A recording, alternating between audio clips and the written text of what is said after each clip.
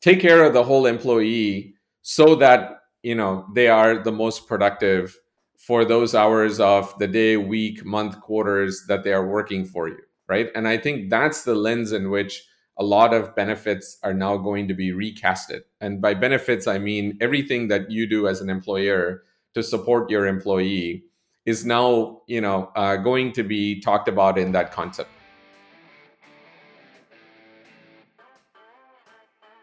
Good morning, HR. I'm Mike Coffey, and this is the podcast where I talk to business leaders about bringing people together to create value for shareholders, customers, and the community. Please follow, rate, and review Good Morning HR on Apple Podcasts, Stitcher, Spotify, or wherever you get your podcasts. You can also find us on Facebook, Instagram, YouTube, or at goodmorninghr.com. In the wake of the Great Resignation, there's a lot of talk today about meeting employees where they are and customizing the employee experience. Many employers are wondering what that means and how we're supposed to get actual work done if we spend all day making sure every employee is riding a unicorn to work and living their best life from 9 to 5. Ravi Swaminathan is a seasoned technology executive with a passion for creating products with social impact. Ravi is the founder and CEO of TaskHuman, a real-time digital coaching platform that connects employees one-to-one with a global network of coaches. In April, Forbes published an article by Ravi entitled How to Meet Employees Where They Are and Provide Benefits That Matter. Welcome to Good Morning HR, Ravi. Mike, thank you so much for having me. It's a pleasure to be here. So in the Forbes article, you promote the idea of work-life integration rather than work-life balance. Is there a difference there? Yeah, we think so. We've got the privilege of serving a ton of employees of companies globally, big, small, medium businesses. And one thing that we realized that is worth talking about is this difference between work-life balance and work-life integration. So work-life balance is something I think a lot of people are familiar with as a term. It's the notion that when you come to work, you do X and then, you go back home. And as a person and a human being, you kind of have to balance both because it's not that, you can afford to shirk your responsibilities in one place or the other. Right. And so all the conversation in the industry has been happening around work-life balance and how to best allow you to do your job, but at the same time, maybe allow you to have a life, right? And you see this in sort of the investment banking world where people are overworked and unfortunately not a whole lot of life left for them, right? And then you see on the other side of things where, okay, maybe you're retired and you're not really going to work, but you have your life. And so it used to be one of those two things. But we think that that's a sort of a different way to frame up stuff when in reality, for most of us, it's always been about work-life integration, right? And, if I have a parent that is not doing well, I have to go take care of that parent, right? If I have to drop off my kids at 8 o'clock in the morning because that's when the school opens, you have to do that. So this notion of work-life integration, particularly in the context of what's happening now and in a post-COVID world, hopefully a post-COVID world, right, is this notion that as you're thinking about, going to the office, working from home for a few days, or completely as a remote worker or as somebody who's going to the office all the time, how do we best integrate both those aspects of work and life? Because neither of those are going away anytime soon. So it's better off that you figure out how to do both as opposed to trying to do one or more of the other. Well, and I think we've seen a lot of that during COVID with schools shut down, daycare not available, parents working remote, or employers needing parents, thinking they needed parents to be working in the office, but the parents were just saying, I can't do that. I've got kids and there's no such thing as daycare right now. I don't want to send my child to COVID daycare. And so they're trying to work remote. And I think a lot of employers thought they were making temporary concessions for some of these things. And now a lot of them are waking up and finding, no, that's not what the employees are expecting. Exactly. I mean, just to give you some examples, right? All of us, I think, can relate to these things from the past couple of years. When you're working from home, you're going to get that, doorbell rung on you, several times. You have to go and see who that is, right? If your car needs an oil change, I mean, you have to go do that at the time that you need to do it. And so this notion that, if it was okay for you to, in the past, before COVID, if it was okay for you to take a work call at home, right? In the post-COVID world, it should be okay for you to take a personal call.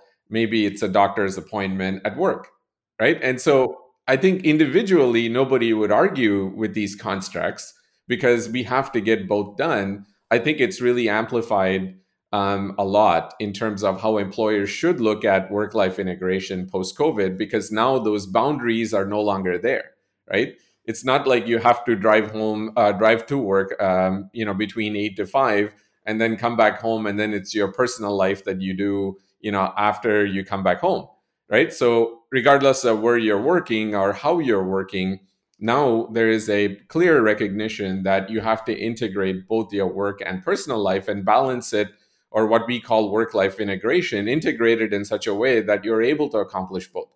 And that is the context of what you started and talking about, which is the Great Resignation, right? When you're not able to integrate both in an effective way that makes sense for your life, it is going to cause you to burn out, and it's going to cause you to reassess your priorities. And most people will never, at least those with any semblance of choice, will never assess more of work. Right. And that's what's happening with with the Great Resignation, is that, as people assess, and if they're forced to choose one, they're going to choose their life, because that is obviously far more important than anything else. And so I think to set the context of what you had talked about, right? How are employers supposed to think about this? Are they now responsible for your life as opposed to just the work part of your life? And we would argue, yeah, right. That is the big shift, is let's care for all of Mike.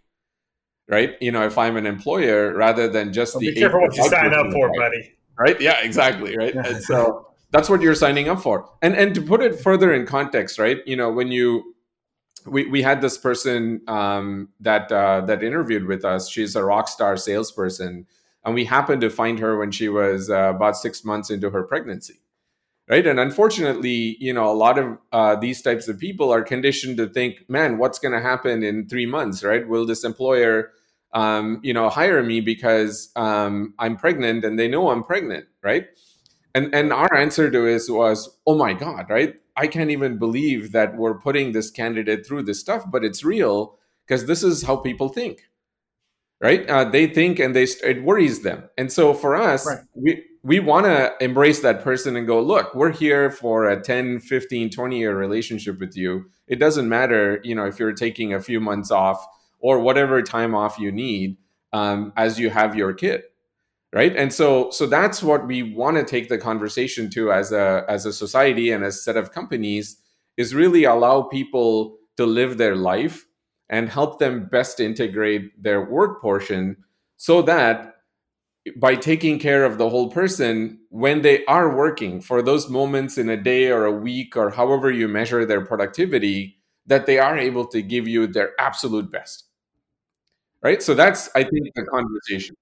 Well, what would you say to the employer then that says, okay, well, if they're not on the clock, or if they're not working at the hours where I can check in on them, how do I know that they're getting any work done? I mean, it sounds like that's going to eat my productivity up. Yeah, that's a great question. And I think we have to separate two things, right? You have the Elon Musks of the world who go, hey, if you don't show up to work, we'll just consider that you're not interested in your job, right? And I think obviously, he's accomplished a lot and has every right to say things like that. But at the same time, you recognize then, folks like Airbnb and TaskHuman who take the different approach, right? We actually don't even have an office.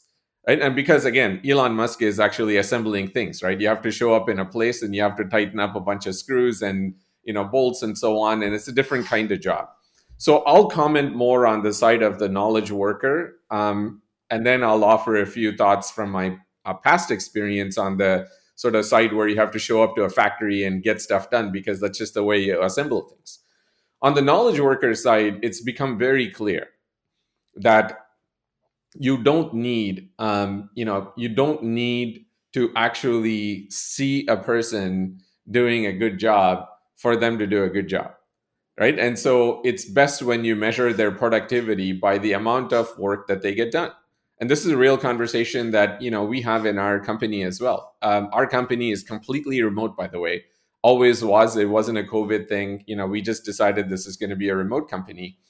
And so, and our team members are all over the world. So we absolutely cannot be monitoring when somebody is working.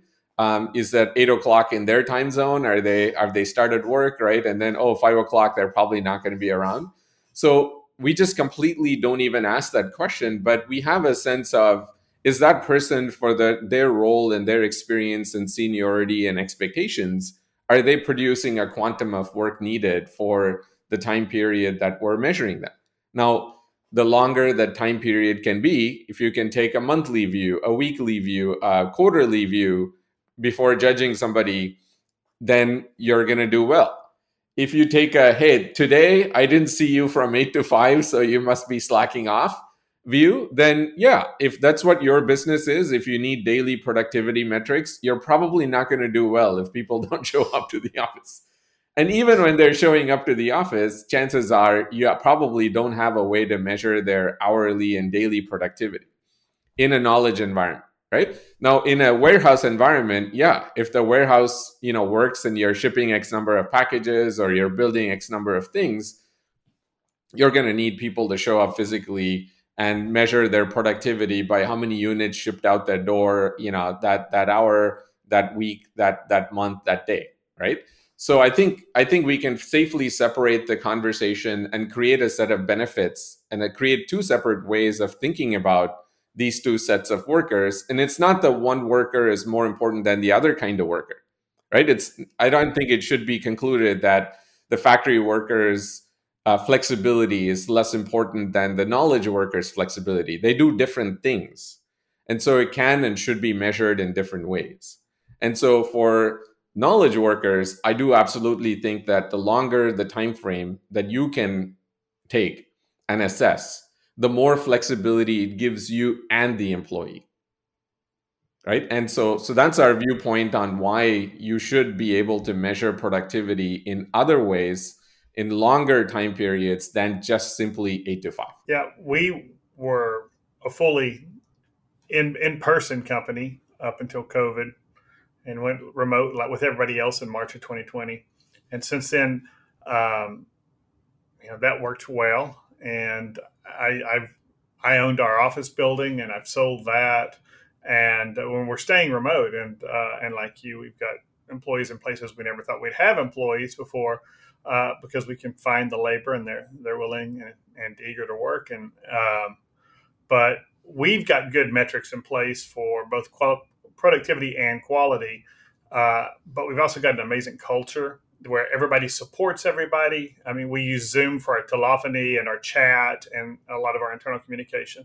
And I can drop into the different channels and see how this team is talking back and forth to each other. And hey, I've got to go feed my kid lunch. I'll be back in 15, no problem. And I see all the chat back and forth and how supportive and it really just makes me crazy proud for them, because a lot of them now have never and may never meet each other face to face, except through a camera or through chat, just through Zoom.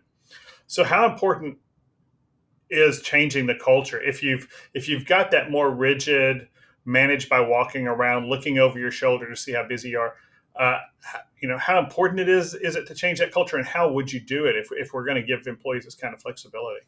Yeah, I think follow your sales team, right? Those of us that have actually run a pretty large sales team, I've run thousands of person sales teams, all of that stuff in my career.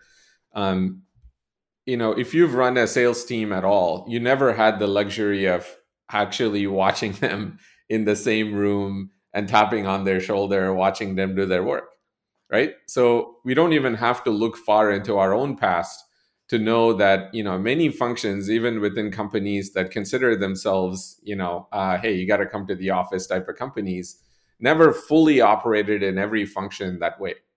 Never did, right? It's just that, they weren't thinking about it this way. And so anybody that's run a sales team knows, you're going to have people in different territories all over the place, right? All over the US, all over the world. That's just the way it always was for you. So if you were a sales leader, you may get people together once a few months, once a quarter, once a year, whatever it was, right? That was your life anyway. I think the rest of us just got too accustomed to what we were doing, whether you're in engineering or other functions. And then, you had to sit behind the veil of, oh, if I didn't come to the office, I would get stuff done. I wouldn't get stuff done, right? So I think, following that path, and like you said, Mike, I think it's really all about culture. Just embrace the remote culture part. Like you embrace the need for people to come in. And I don't think it's going to eliminate the need for people to ever meet each other.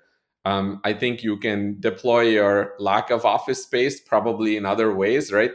With the savings that you had, personally with your own office and not having to pay rent anymore, maybe that's used in a different way now to get the team once a quarter, once a year, so they can physically meet.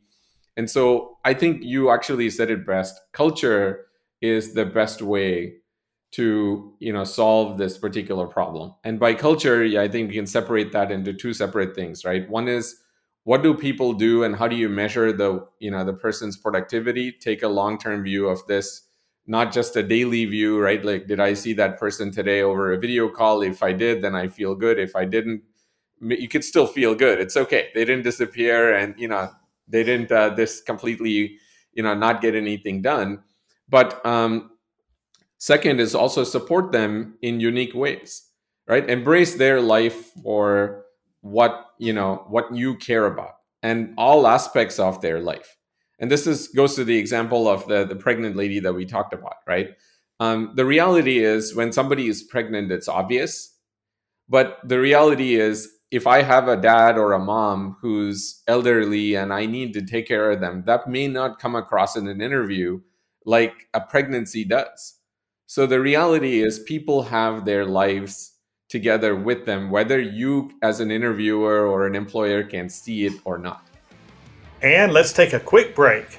Good Morning HR is brought to you by Imperative, premium background checks with fast and friendly service. For over 23 years, Imperative has helped risk-averse companies make well-informed decisions about the people they involve in their business. We are unique in the background screening market in that we don't put our clients at risk by cutting corners just to deliver a lower price. We are upfront and honest about what each of our background screening products is good for and what they're not. If you aren't certain about the quality of your background checks, I've published 6 questions that you should ask your background screening partner. These 6 questions will help you understand where your screening partner may be cutting corners. You can review all 6 questions at imperativeinfo.com/questions. If you're an HRCI or SHRM certified professional, this episode of Good Morning HR has been pre-approved for 1/2 hour of recertification credit. To obtain the recertification information, visit goodmorninghr.com and click on Research Credits. Then select episode 48 and enter the keyword Ravi. That's RAVI. And now back to my conversation with Ravi Swaminathan.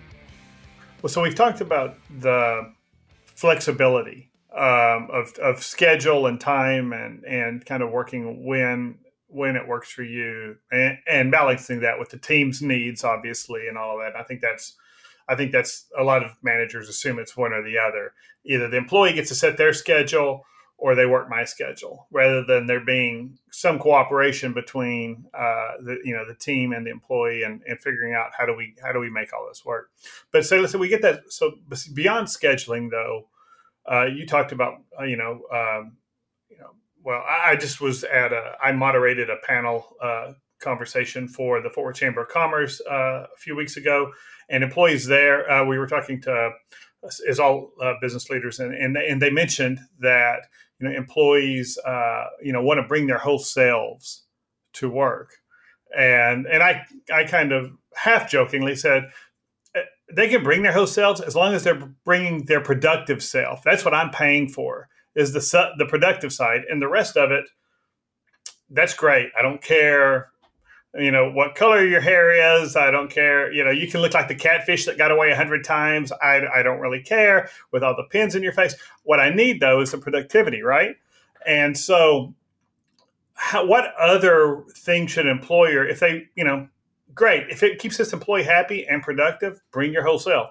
But what should I be considering as far as ways to, and what are they looking for when they say I want to bring my whole self to work? What does that mean besides scheduling? Yeah, I think I'm going to tweak a little bit of what you said to make this point, which is certainly I think employers care about the productivity side of things, but what if productivity was actually linked to keeping the employee happy in all the other things? Right. Right. And so, and I think that's the only reason it really matters ultimately. Exactly. I mean, right. Exactly. And so take care of the whole employee so that, they are the most productive for those hours of the day, week, month, quarters that they are working for you. Right. And I think that's the lens in which a lot of benefits are now going to be recasted. And by benefits, I mean everything that you do as an employer to support your employee is now, going to be talked about in that concept. I mean, it wasn't unusual for a lot of Silicon Valley. So we're based here in Silicon Valley. It wasn't unusual for Silicon Valley companies to have a foosball table, free peanuts, right? Obviously, why was that? And the answer is they thought, well, if I could keep you here longer, maybe I can get you to be more productive. Right. Why does Facebook or did, at least back in the day, offer free laundry service and this and that, right? Google had nap pods. Why? It was because they wanted to kind of help you be more productive for those hours that you weren't taking a nap in one of their sanctioned nap pods, right? So I think that's actually a great lens in which, you can start thinking about as an employer, and you should start thinking about as an employer is how can I help Mike with fertility benefits, if that's what they, they think you want. How can I help Mike with his physical fitness? That's why you had the gym membership reimbursement that they used to give you. How can I help Mike with all these other aspects of his life?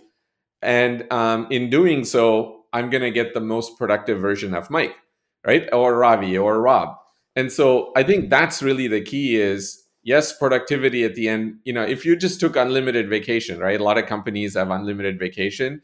Let's say that, you took 364 days of vacation that year, I think it's safe to say you're probably not going to come back to the job, right?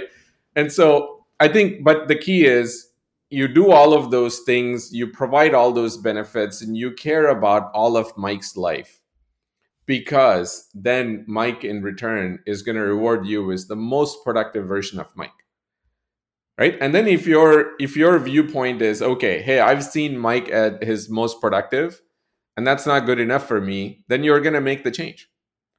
But you want to make sure that, you're seeing Mike's full productivity, which honestly, most companies, Mike, they're not seeing their employees' full productive version because they're not supporting the rest of the employees' lives.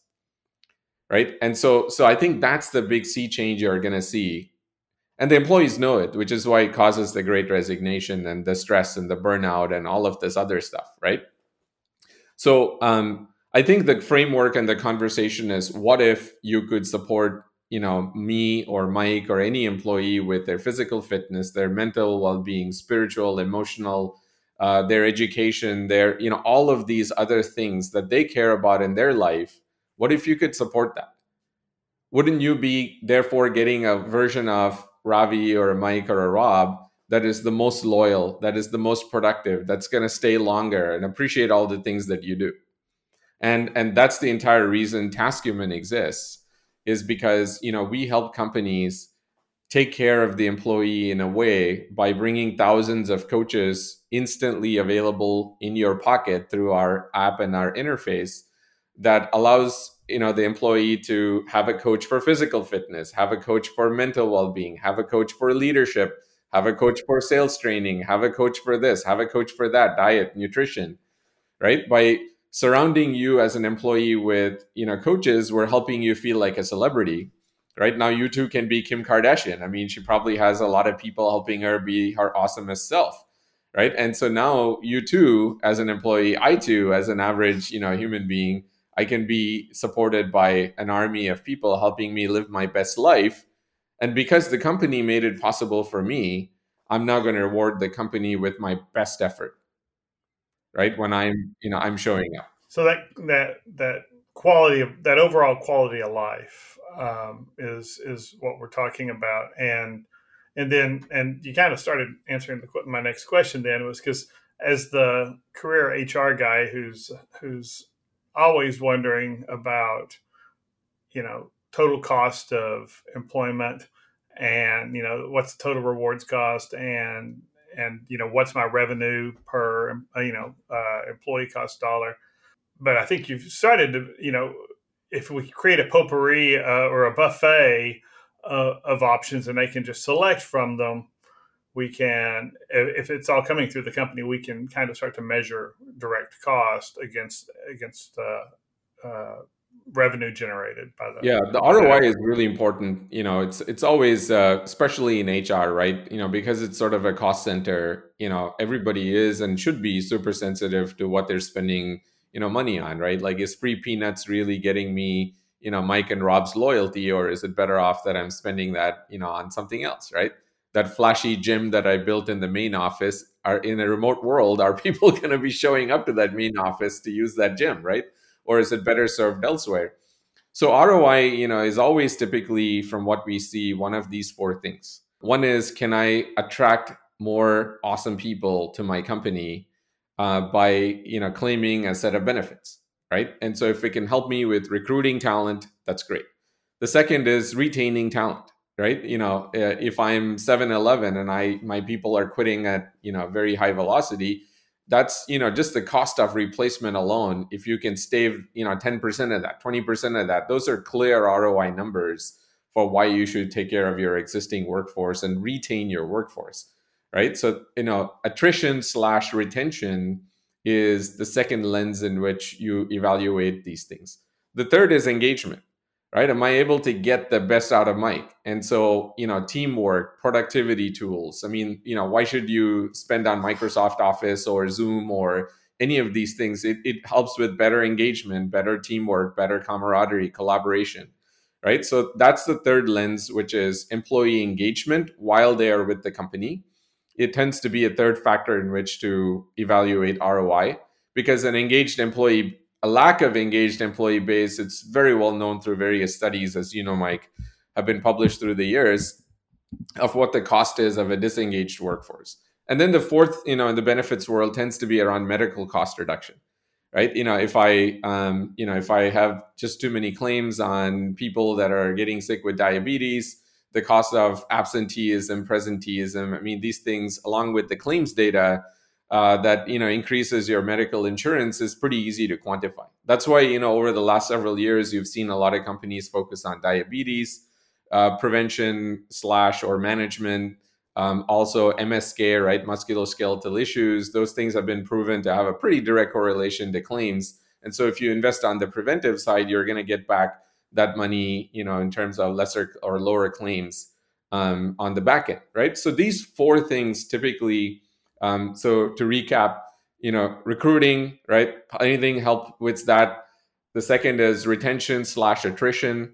The third is, can it benefit employee engagement? And the fourth is medical cost reduction.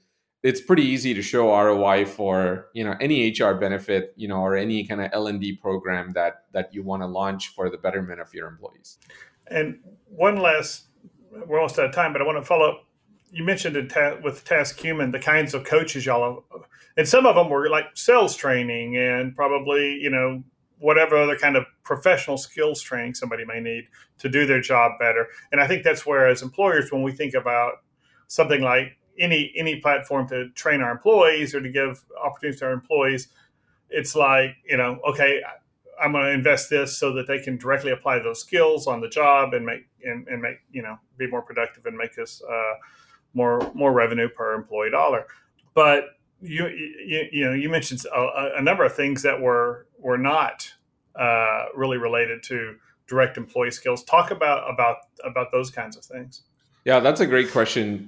What we bring is a coaching platform that gives you one-on-one access to thousands of coaches in different walks of your life. in doing so, our hope is that, instead of you reading articles and videos, which you can get plenty on Google, or there are other apps that give you access to a lot of content, whether it's LinkedIn Learning or, that yoga video through Thrive Global, or, whatever it is, right? Instead of that, when we bring an army of real live human beings all available instantly via one-on-one, it completely changes the game in how you think about well-being, supporting efforts for employees, things like that. So, in any of the four categories that we talked about of ROI, it starts to deliver tremendous ROI, because in the past, when you launch a LinkedIn, learning solution, or some kind of like weight loss app or whatever it is, Calm, Headspace, right? These types of things. Again, I'm not poo-pooing any of the other awesome companies out there, right? Because every company has a reason for existence, and certainly I think HR should take a look at it. But when you do launch those things, what's happened is it gets pretty low employee engagement, right? On one of these metrics called employee engagement, you typically tend to get, single digit employee engagement, maybe 5-7% if it's EAP. So it wasn't that high. But when you Because introduce, that's because somebody that 5% of your employees wanted a yoga membership, or 5% of your employees wanted this particular emotional exactly. counseling or whatever. Okay, that makes Exactly, sense. right. Yeah. And so because of that, because they were all spot solutions, anything that you launched, there was always a set of takers who went and did that, because that's what they cared about. But if you're a global company of any sort, or as you start to scale your user base and employee base, it becomes really tough to do one thing that everybody loves, unless that one thing is comprehensive, right? And that's really what TaskHuman felt, and that's why we exist as a company, is because whether you're a 21-year-old kid that's fresh out of college, or you're a 65-year-old that has different things on their mind, because we offer physical fitness, mental well-being, financial well-being, right? Which might be more important to somebody who's 65, about to retire, just has different things, right? All the way to spiritual, to leadership coaching, career coaching. So when you start to have sort of a comprehensive approach to an employee's life, right? We started this whole conversation by saying, what does work-life integration mean, right? It really means something different for the 21-year-old than it does for the 65-year-old. It could mean something different for a mom in the Netherlands as opposed to a dad in Kansas, right? And depending on your family situation. But if we can support all the employees with what they want at that stage in their life, and continue to support them as they grow and evolve, and just be the awesome human beings they are, then we've helped employers achieve a level of loyalty, value, engagement that leads to higher ability to attract better talent, ability to keep the talent there, right? As well as drive really high engagement on a global population of people, which is why TaskHuman, the companies that roll out TaskHuman, are seeing 60-70% engagement from a pretty large global base of employees.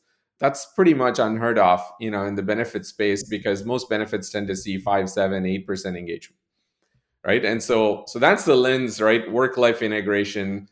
Accept your employee for their whole life, help them live their best life. In doing so, you get what you want, which is obviously productivity, right? They're going to be the most productive, most loyal, most retained, most engaged employee base. And in return, everything fuels what all these different constituents want. The company gets what they want. The employee feels like, yes, I can have a life if I work for this company, and I don't have to do one or the other. I can be good at these multiple things, right? And then obviously companies like us, we get to serve and be useful to the employer and the employee. Great. Well, so the takeaway is there's not don't look for that silver bullet or that one size fits all type. This is what we're going to do for you.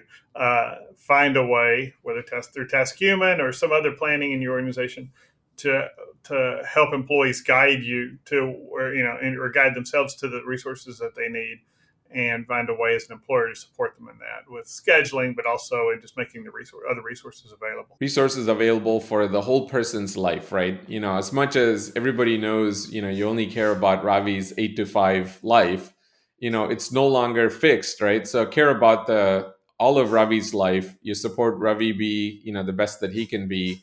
And in return, you're going to get the awesomest version of Ravi, for the work period, right? The work effort and the work output that, he is producing. And I think we got the most awesome version of Ravi today. Thank you for joining us. Thank you so much, Mike, for having me. And it's been a pleasure to talk to your audience. And thank you for listening. You can find episodes, show notes, and contact info for our guests at goodmorninghr.com or on Facebook, Instagram, or YouTube. And don't forget to follow us wherever you get your podcasts. Rob Upchurch is our technical producer, and I'm Mike Coffey. As always, don't hesitate to reach out if I can be of service to you personally or professionally. I'll see you next week, and until then, be well, do good, and keep your chin up.